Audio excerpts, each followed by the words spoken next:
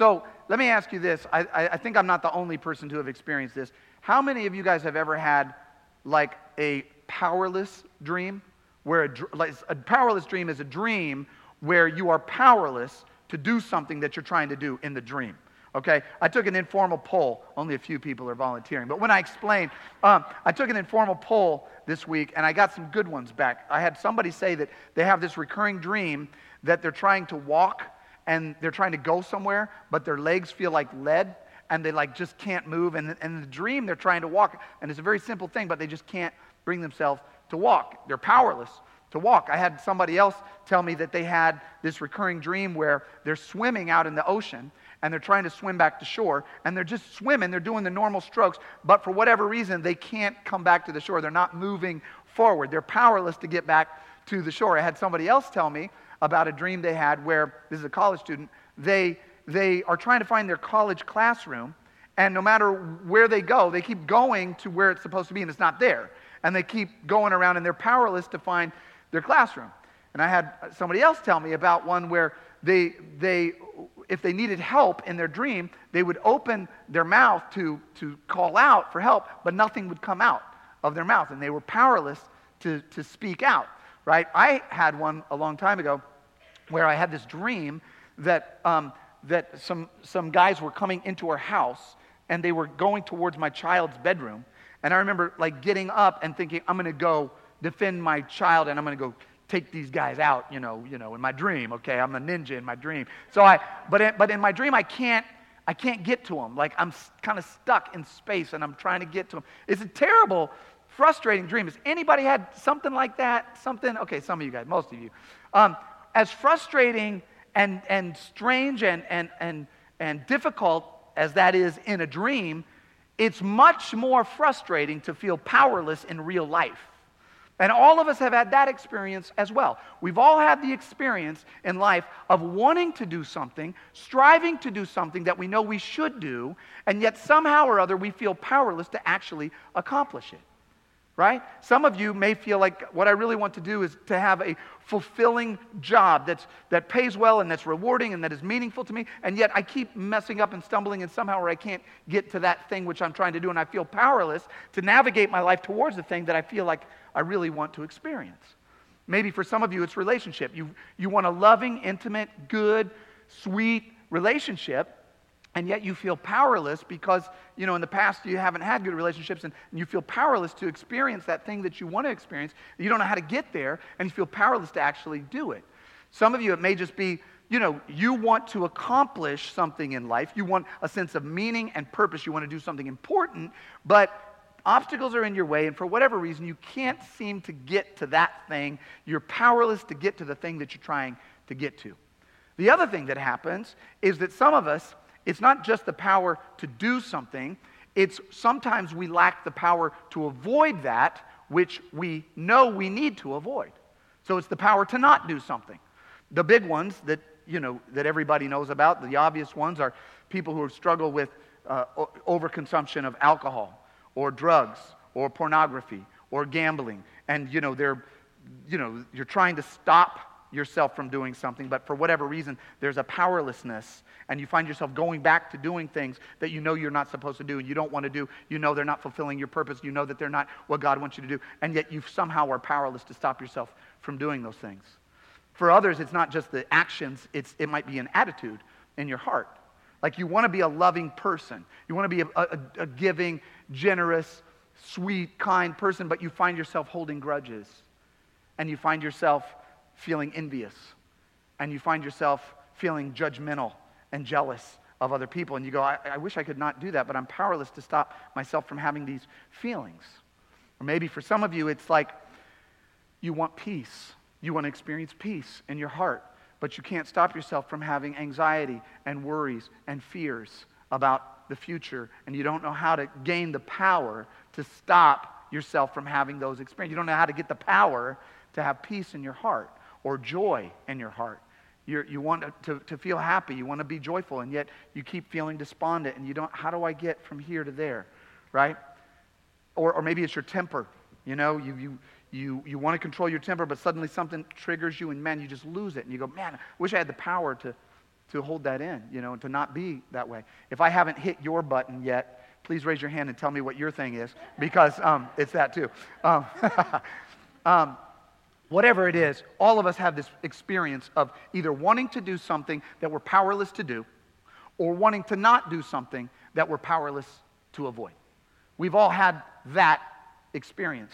Today we're in part 6 of Simon Says, and we've been studying and exploring and walking along with Simon Peter through his imperfect steps of faith. And we have seen him in every imaginable kind of scenario. So we saw Simon early on, we saw him walking on the water. And then we saw him being called the rock upon which Christ is going to build his church. And then we saw him deny Jesus 3 times. I don't know him, I don't know him, I don't know him. And then we saw him rushing to the tomb when Jesus was resurrected. And we saw the joy and the hope that he had in the darkness. And then last week we saw how Jesus restored him on the beach over a little charcoal fire. And 3 times Simon had denied him. I don't know him, I don't know him, I don't know him. And 3 times Jesus brought him back through the affirmation of love. Do you love me? Yes, I love you. Feed my sheep. Do you love me? Yes, I love you. Feed my sheep. Do you love me? Yes, I love you. So we've seen him in all of these kinds of circumstances. But what we're going to observe today, what we're going to explore today, is an experience that Simon has never had up to this point. Because today we're going to look at what happens to Simon when Jesus is gone. What happens to Simon's power when the source of his power leaves? Simon has to ask the question, will I have the power to be the man that God called me to be? Do I have the power to be the rock? Do I have the power to feed his sheep like he told me to do? Do I have the power to be the man and the leader that God called me to be? Do I have that power? Because Jesus is about to ascend into heaven. And up to this point, Jesus was right there with Simon. So if Simon screwed up, Jesus was there to fix it. If Simon said the wrong thing, Jesus was there to correct it. He had the power to correct it. If Simon started, falling down into the waves and drowning in the sea, Jesus had the power to reach down and pick him up. If Simon got caught in the storm, Jesus had the power to say, peace, be still. Still the storm. If Simon couldn't throw a demon out of somebody, Jesus could walk in and go, shh, be gone. Right? If Simon cut off somebody's ear, Jesus had the power to heal it. I mean, if Simon couldn't catch fish, Jesus would go, hey man, other side of the boat. You know what I mean? Like, whatever Simon needed, Jesus was always there to empower him to accomplish the thing that he was supposed to accomplish. But now, Jesus is about to leave. Will Simon have the power when Jesus is gone? The question for many of you today and for me is, do I have the power to be what God wants me to be? Do I have the power to accomplish? Do you have the power to accomplish what God wants you to accomplish? Do you have the power to avoid that which God wants you to avoid and embrace that which God wants you to embrace? Do you have the power? And of course, Jesus knows this question better than we know it ourselves. He knows our hearts. He knows our thoughts. He knows our mind. He knows what's going on in the hearts of the believers. He knows what's going on in Simon's heart. He knows they're wondering, oh my God, Jesus, if you leave, where does that leave us? And so Jesus does something beautiful. He brings about 120 of his followers together, including Simon. And he brings them onto a little hill outside of Jerusalem. And he talks to them. And he tells them about the place that he's going to prepare for them. And then he does something beautiful. He makes a promise to them. He makes a promise to them. And he says this. He says, you will receive power. You will, when I leave, you will receive power when the Holy Spirit comes upon you. You will receive power to overcome the anxiety. You will receive power to pursue the thing that God has for you to pursue. You will receive power to become the man or the woman that God designed you to be. You will receive power when I leave. And he said this, you will be my witnesses.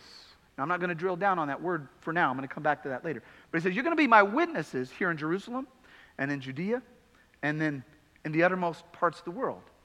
And then it says this. It says, after he said this, he was taken up before their very eyes, and a cloud hid them from their sight. That was it. That's the last time they saw Jesus in the flesh. And the last thing that he did before he left was to promise them power. Today, I want to title this message, The Promise of Power. The Promise of Power.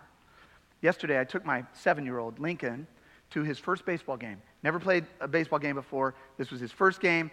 It was really exciting. You know, he's got his little hat on, and he's got it backwards because that's the way he rolls, okay? And he's got his purple shirt on, and he's got his glove, and we're driving out to the baseball game, and he goes, Dad, from the back seat. He goes, Dad? I go, yes, son. He goes, I'm scared. I go, why are you scared, Lincoln? He said, because what if I mess up at the baseball game? Like, what if I strike out and everybody starts to laugh at me? What if I miss the ball and everybody starts to mock me? What if I blow it, Dad? Now, as a dad, you know, your heart knows this kid, man. This kid, like, he's got my heart.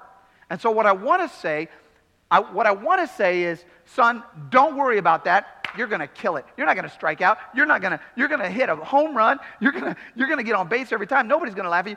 But I can't promise that. As much as I would like to promise him that he's going to succeed, I can't promise that. Because I don't know what's going to happen out there. You know? I can't promise him something that I can't fulfill. I can't convey to him my baseball prowess.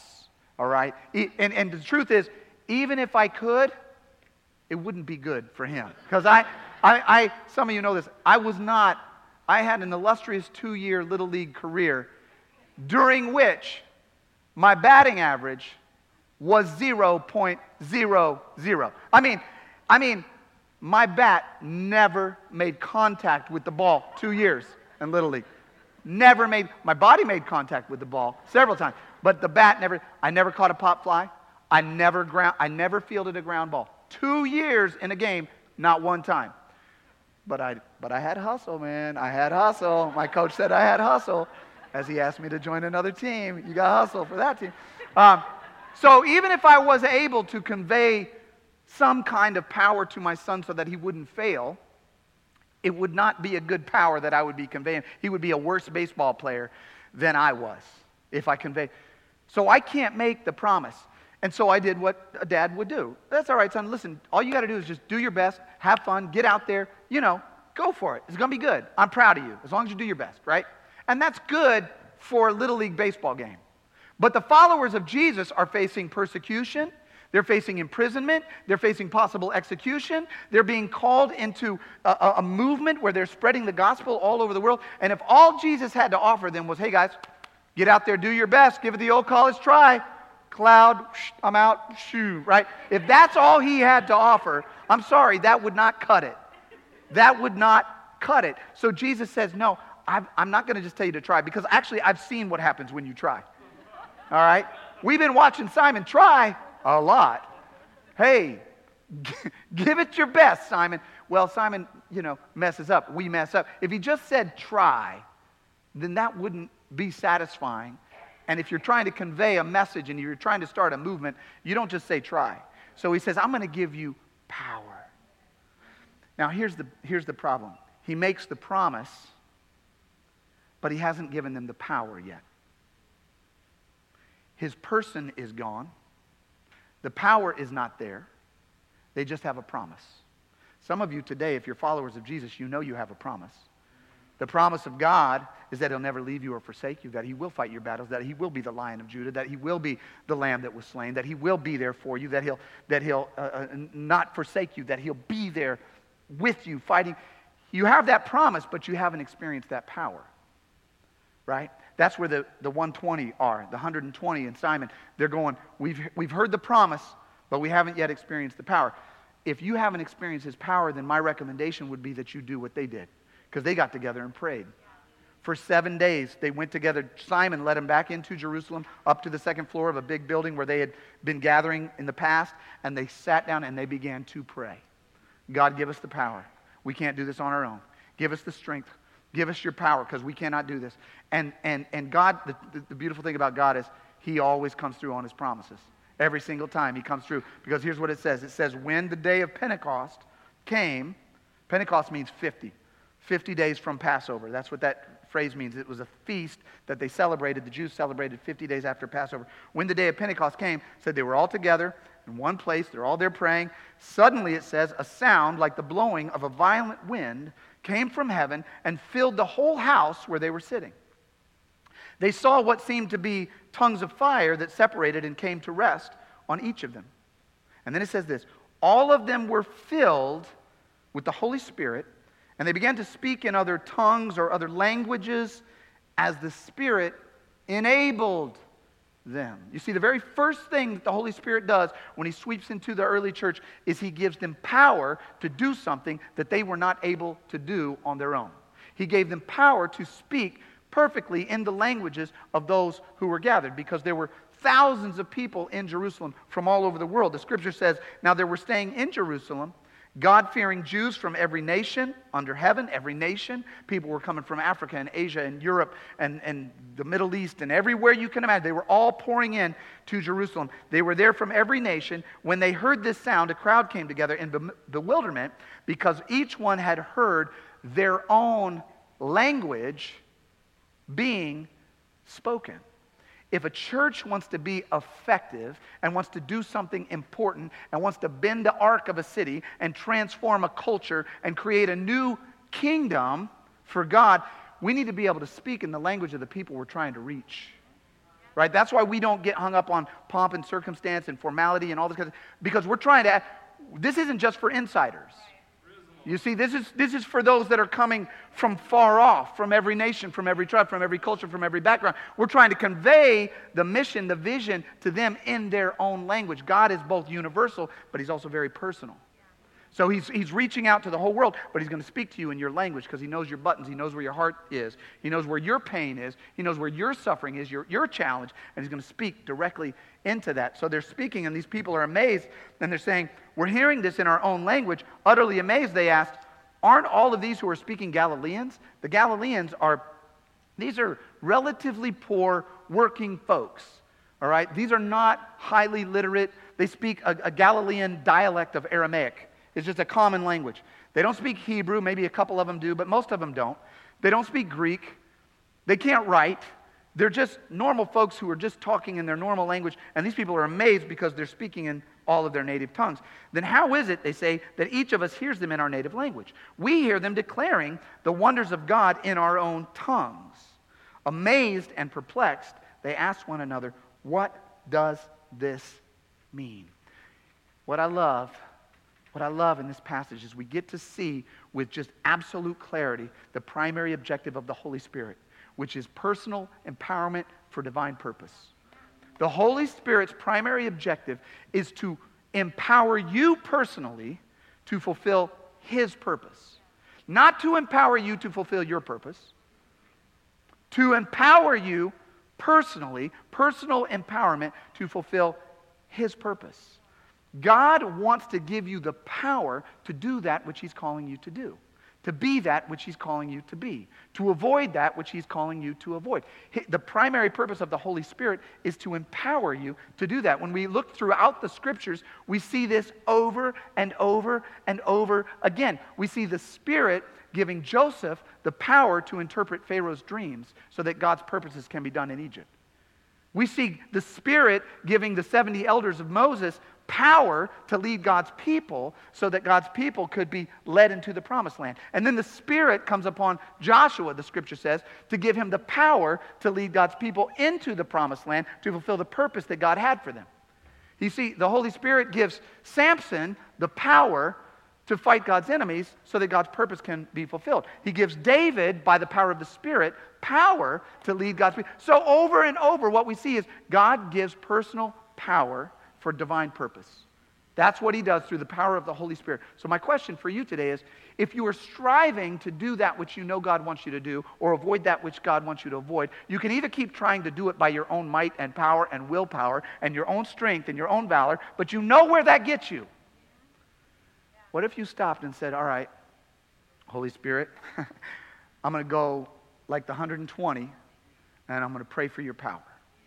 I'm going to seek your power for my life to fulfill your purpose. Part of that might be, hey, why don't I stop pursuing my purpose and start pursuing your purpose and be surprised by the power that you receive, right? So he's saying, I want you to pursue my purpose, and when you do, I'm going to give you the power to do that. But the problem is, no matter what, whenever there's a move of the Holy Spirit, whenever the Holy Spirit is trying to do something through somebody, there's going to be haters. There's going to be the cynics who are going to sit back and not have it. And it happens today, and it happened then, because then the Scripture says that some were amazed, but then it says this: others made fun of them, laughed at them, mocked them, and said, "These guys are drunk. These guys have had too much wine. They're drunk. They don't know what they're doing." Now, when I read this, I thought, why would they go to drunk? Like, why would you go to that? Because these people are actually speaking languages that, are recognizable languages. You can't do that when you're drunk. I mean, you can't do that when you're sober. You can't do the alphabet backwards, probably. So like, why would they go to drunk? Because that seems like a weird thing to go. And then I realized the people who were from the outside didn't think they were drunk because they heard the language from their native tribe being spoken. It was the people from the inside who didn't understand any of these languages who were saying, this all just sounds like gibberish to me, right? It was the Galileans who were hearing all of these languages being spoken. They're going, man, these guys are just gibbly-gawking, gookin, whatever. I mean, they're just talking. They're crazy talking, right? They're drunk, right? Here's what God is trying to say. Don't let your pride prevent you from His power. Don't let your pride get in the way of you experiencing His power in your life. The reason we do this, we do it two ways. One is we don't recognize the need for His power, and so we miss it, right? And the reason we don't recognize the need is because we're not trying to do anything that's beyond our own potential. And if you're not trying to do anything that's beyond your own potential, then you don't need divine power to help you do it, because you've got the power to do it yourself. So if you're just trying to do your thing and get by and have a good time and chill out and, rock it to the beat or whatever you try to do, you don't need God's power for that. You don't need it. And you don't want it. And so you don't get it. Now, you're going to need His power when you wake up and realize you've wasted your life and that you need forgiveness and you need to be restored and reconciled to God. Then you're going to need His power. But if you're not trying to do anything that's beyond your own potential, then you don't need His power. Some of these folks are like, whatever. I don't recognize it because I'm not looking for it because I don't need it. The other reason that we miss it is because not that we don't recognize the need, but we don't recognize the means by which He transmits it because it's not familiar to us. We're religious, and we're used to God doing certain things certain ways on our timeline this way, and this is the way it's done, and God's like this big, right? And so we're missing what God is doing because we don't recognize it. It's unfamiliar to us, and we have an expectation that it's going to be the way that it always has been. Jesus doesn't always do the same thing over and over again. He accomplishes His purpose by different means. One day He spits in the guy's eye and puts mud on it and smears it on there. Another guy, He points at him and He says, "You're healed." Another person, He touches him, and then He says, "Go to the priest and make sure that you're clean." I mean, He doesn't do it the same way every time. And if we get so stuck in our ways that we expect God to do it our way, we're going to miss the move of the Holy Spirit in our life. There's going to be a miracle happening, and we're going to miss the move. We're going to miss the move. Some of you know the story. I'm going to warn you in advance. This is a preacher joke. My wife warned me not to tell you this, but I'm just going to do it. I got time. We're good. We're all together in one place, in one accord. And this, anyway. And so you've heard the story about the man who he was in a flood, and the waters are rising. And so he gets up on his kitchen table, and a guy comes by in a boat, and the guy says, "Hey man, get in the boat.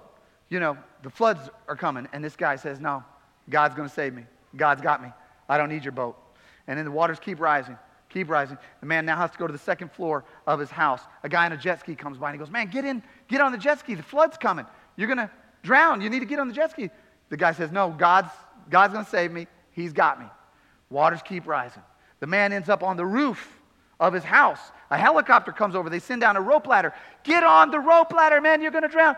No. I got this. God's going to save me. Of course, the waters rise. The man drowns in the water.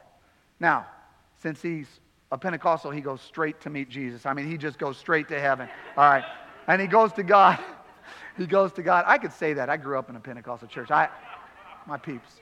So he goes to God and he goes, hey man, listen, I've got a bone to pick with you. I thought you were supposed to be there for me.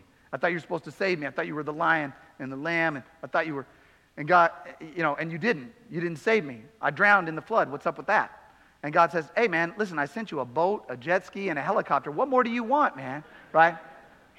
The first service was far more courteous in their laughter. So much more generous. Lord, take us back. Okay, you were right, Rebecca. I apologize. The thing is, sometimes we miss out on what God has for us because it doesn't look the way that we expect it to look. We don't expect it to look a certain way, and God comes through surprising mechanisms and surprising forces. He comes through circumstances. He comes through people. He comes through His Word. But if we're not receptive to it, we will not receive it. So, you've got some people saying, this is amazing. You got other people saying, you're drunk. And Peter is not having it. Peter is not going to let people think that a move of God is actually a move of Jim Beam. So Peter steps up and he says this. He says, Peter stood up with the 11, raised his voice, addressed the crowd. He said this, fellow Jews and all of you who live in Jerusalem, let me explain this to you. Listen carefully to what I say. These people, he says, are not drunk as you suppose. And then he gives the evidence. It's only 9 a.m. No, he says, this is what was spoken by the prophet Joel. In the last days, God says, I will pour out my spirit on all people.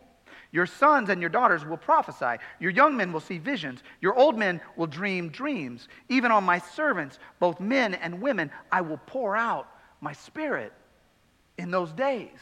And Simon if you get a chance today, just take the chance. Go home. Open your Bible, Acts chapter 2, read the whole thing, because you're going to read the passage, you're going to read Peter's first sermon, and it rocks. It is not the Simon that you think of. Simon's always stumbling over this and saying that and messing up. He preaches like full on. He's quoting Joel, he's talking about David, he's preaching about Jesus' death, burial, and resurrection. He's pouring it out, preaching like nobody's business, leaving it all on the table. And the scripture says this. It says, when the people heard this, they were cut to the heart. And they said to Peter and the other apostles, brothers, what shall we do? Peter replied, repent. Turn around. Stop being so prideful. Stop trying to do it on your own. Stop thinking you got it all together. Turn around. Ask for forgiveness. Go the different direction. And be baptized, every one of you, in the name of Jesus Christ, for the forgiveness of your sins. And you're going to receive the gift of the Holy Spirit. You're going to receive the power. Then he said this, the promise is for you and your children and for all who are far off, for all whom the Lord our God will call. You see what he said? The promise of power is for you. This is Peter talking to you. This is Simon not talking to Jesus, not talking to the 120, not talking to the locals exclusively. He's saying, the promise is for you and your children and all of those in University City and all of those in St. Louis and all of those in Missouri and all of those in the United States. This is for you. The promise of power is for you. You see, God is trying to say to you today, I am not here with you in the flesh, Jesus says.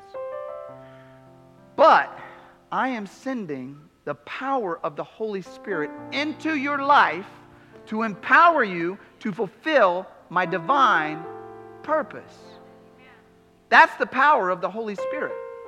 So you can either keep trying to fight and claw and get it done on your own, or you can say, Holy Spirit, you're welcome in my heart. I want you in my life. For some of you, it's repentance. It's saying, hey, okay, I was tracking down this path, but I'm going to look and see the trajectory of my life 20 years from now. I don't like the way that story turns out. So I'm going to turn around and I'm going to go a different direction. I'm going to commit to Christ. If that's you, let us know. Put it on your card. We'll pray with you. We'll talk with you, whatever you need. Then he said, be baptized. If you haven't been baptized, 2 weeks, we're going to be baptizing people. He said, do it. Make that public declaration. Don't just do it in your heart. Do it out loud. Make it public. Go live with this. Then he said the promise will be there. The power of the Holy Spirit. The reason he wants to empower you, this is the beautiful part. Remember I said I was going to come back to witnesses, the word witnesses at the beginning of the sermon? I'm coming back to it right now as we close. What that means is a witness is, for you and me, what that means is our life becomes a declaration of his glory. Our life becomes a declaration, a display of his power. That's what that means. It means this is why Jesus said they will see your good works and they will honor my Father in heaven. Because what he's saying is, I want to turn your life into a display of my power. That's what image of God means when you hear that phrase. You're an image of God. That means you are going to live out. I'm going to give you the power to become the thing that I designed you to be, because that reflects who I am. My wife loves this catalog. This little catalog by a store called Anthropologie. Anybody know this store? Anybody? All the husbands with the empty wallets are like, yeah. Amen. How come Goodwill doesn't have a catalog, man? You know? Serious. So she likes this catalog. And in this catalog, they've got these models. And these models are slick and they're just looking good. And they've got all these overpriced clothes on, and they're just looking like that, okay? Like that. And the purpose of these models is to attract you into the kingdom of anthropology so that you might become a family member of the Anthropologie family, right? God is saying, I want to turn you into models of my power. I want you to experience love. This is the produce of the Spirit. Love, joy, peace, long-suffering, gentleness, goodness, self-control. I want you to become the thing that you want to become, and I want to give you the power to do that, because when you are that, you attract people to me. I'm inviting you into my kingdom, my purpose, by the power of the Holy Spirit. When I look across our church, this building today, I see the work of the Holy Spirit right here, right now. Because look at what he did. The first thing he did, what did he do? He brought people from every tribe, nation, tongue to love one another, love God together. First thing for the new church. That's what he's doing right here. That's what he's doing right here. If you want to be a part of not just critiquing culture and criticizing culture, you want to be a part of creating a new culture, a culture of peace, a culture of justice, a culture of mercy, a culture of love, a culture of power, get into his kingdom. Receive the power that he has for you. Because the promise of power is for you. The promise of power is for me. The promise of power is for us. For his glory, for his purpose, for his honor. Let me pray for you. Father, thank you once again for making yourself known to us through your word. I pray, God, that hearts would be broken. And those of us who have held back due to pride, we would be shattered. And we would turn our lives over to you and receive the power of your Spirit in our life to be transformed, renewed, and restored, and to live out the life that you have for us. I pray, God, that we would be personally empowered for your divine purpose, that we would experience your power in our lives and in our behavior and in our attitudes to do those things which you've called us to do, to avoid those things which you've called us to avoid, to live out the mission, to become the display, the declaration of your glory and of your power in the earth, that we would become the people that you have called us to be, you designed us to be. Father, we praise you that we can participate in this great movement that has swept the globe since the time that you arose from the dead. And God, I pray that today we would advance that movement in our hearts, in our lives, in our schools, on our jobs, and our families. And that we do it to your honor, to your glory, to your praise. In Jesus' name we pray. Everybody said, amen. Amen.